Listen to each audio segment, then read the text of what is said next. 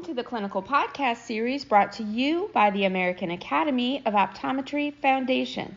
Today's episode is from the Clinical Contact Lens and Myopia Care channel entitled Ocular and Non-Ocular Adverse Events During 3 Years of Soft Contact Lens Wear in Children.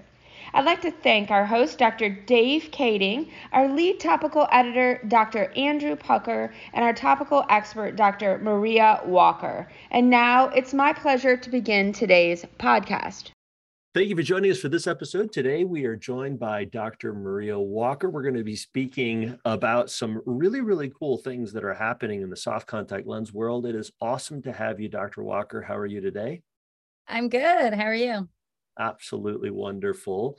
Dr. Walker, tell us a little bit about who you are and what you do. I am a clinician scientist at University of Houston College of Optometry. So I did OD at NECO. I have a residency in contact lens, and then I did my PhD in kind of how scleral lenses affect the eye. So I now teach at the University of Houston, do quite a bit of research, and I spend a little bit of time in the clinic with the fourth years. Awesome. Well, speaking about clinic with the fourth years, you probably have some interest in this particular topic we're talking about, and that is ocular and non-ocular adverse events during 3 years of soft contact lens wear in children, particularly the myopia management space. More and more kids are wearing soft contact lenses. I remember years ago, we were trying to get more people into contact lenses, particularly kids. And we're a little bit worried about the ocular side effects. Parents are worried about that. Tell us a little bit about this paper, obviously why it's important to ODs, and give us a quick little overview. Sure. Yeah, this was actually a paper. I'm on this paper, actually. This is a study that we pulled data from here at UH with the Blink study.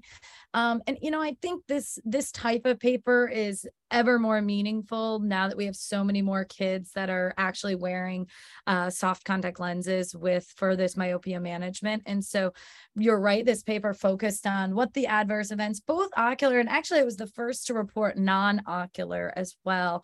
One of the things that the FDA was interested in. But yeah, this is 294 kids in Houston and in Columbus, Ohio. And basically it just goes through all the different types. The good global news is most of the events are non-serious. And the ones that were a little bit more concerning are low, because we know we're always going to get some people that have adverse events, but we'll go through them. But the general theme was that we had really good and limited adverse events with the patients here. Yeah. So let's get into it. What are some of the key findings and how do they help us understand contact lens wear in kids? Yeah. So big picture, right? So we had almost 300 kids. It was 294.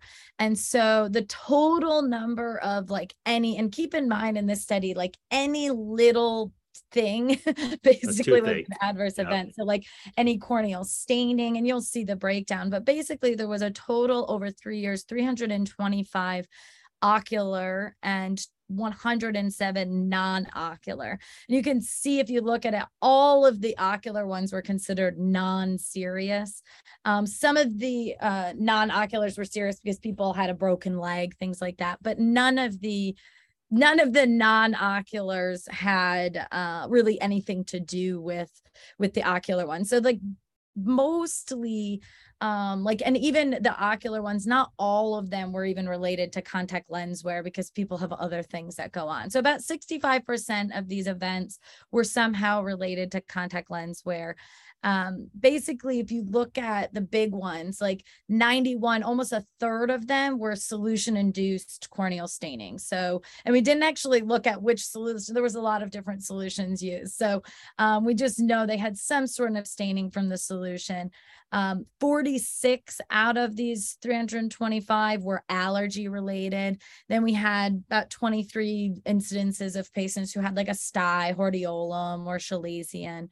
I would say the biggest thing that we kind of were actually focused on, because we thought it was the most interesting, or something people would want to know more about, was that we did find 14 new corneal scars.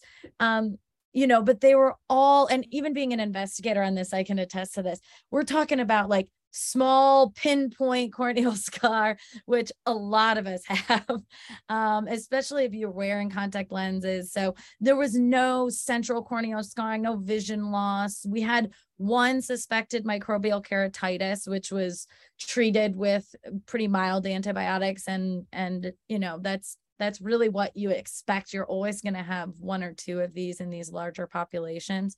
But those, I think, were the most kind of the biggest AEs, adverse events that were found. We did see some, like 13 people had corneal infiltrates at one point. So we do see kind of some inflammatory based conditions, but really none of them had required even lens discontinuation unless the patients wanted to discontinue them. And pretty much 3 out of 4 patients had at least one of these events that occurred at some point during the 3 years. But again, we were very conservative, as you can see. Most doctors probably don't even notice when they have solution-induced corneal staining, but that was the point of the study, was to look really, really close and see what we find. 1.3% of these patients had a broken bone. Are you sure that had no association with contact lens wear?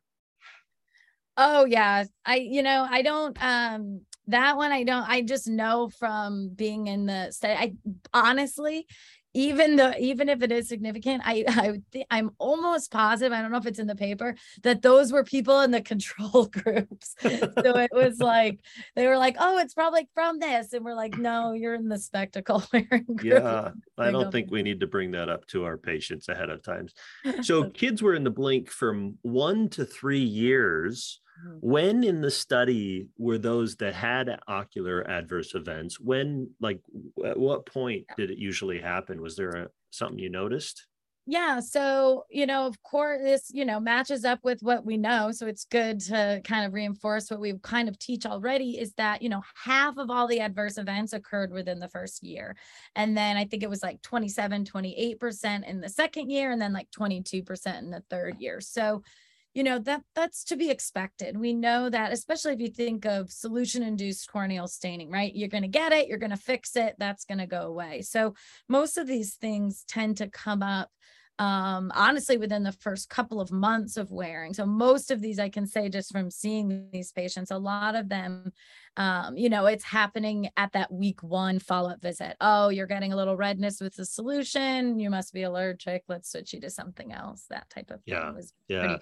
Well, so important, particularly in the myopia management, to see them frequently, especially in the soft lens world, so that we can reinforce habits. If they are somebody who has corneal staining, making sure that they're washing their hands appropriately and that we can get to a resolution. What about age, refractive error? Was there any association with that? Yeah, again, we didn't find any association between ages, right? So we had they started ages 7 to 12.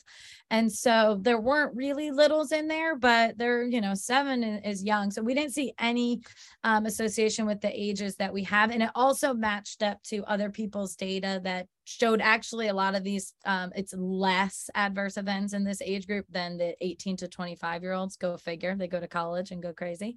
But, and then in terms of the refractive error, we also didn't see a difference. I know there's one other study, I think by Zadnik's group, and they had shown that there was higher myopes had a little higher risk, but we didn't find that. So even we basically looked at people that were over 5, under 5. Now, keep in mind, our criteria, we didn't include patients that were over 5 diopters. So they might have gotten a little higher, but we weren't looking at high pathologic myopes here, but we didn't see a difference in any of the refractive error ranges in our groups. Yeah, very interesting paper. Any closing thoughts, anything we haven't covered that you want to touch on? No, I think that, just one, this shows us the adverse events are pretty trivial, but I also think it's good to remember, like, what you're going to see most in these kids is probably some sort of staining. So make sure we're looking and switching solutions if we need to, and allergies. So some of it is just, don't be surprised if 1 out of 10 kids or more is having some sort of allergy to or just allergic reaction to having a lens in the eye. So some of it is just, don't be surprised, but look for these things and don't be too worried about it. You can, with confidence, tell parents and kids that these are safe devices for the eye. Yeah, absolutely. Thank you, Dr. Walker. And thank you for joining us for this episode of the American Academy of Optometry Foundation Clinical Podcast Series. Make sure to like and subscribe. We'll see you again next time on the next podcast. And a special thanks to CooperVision for their educational grant to make it all happen.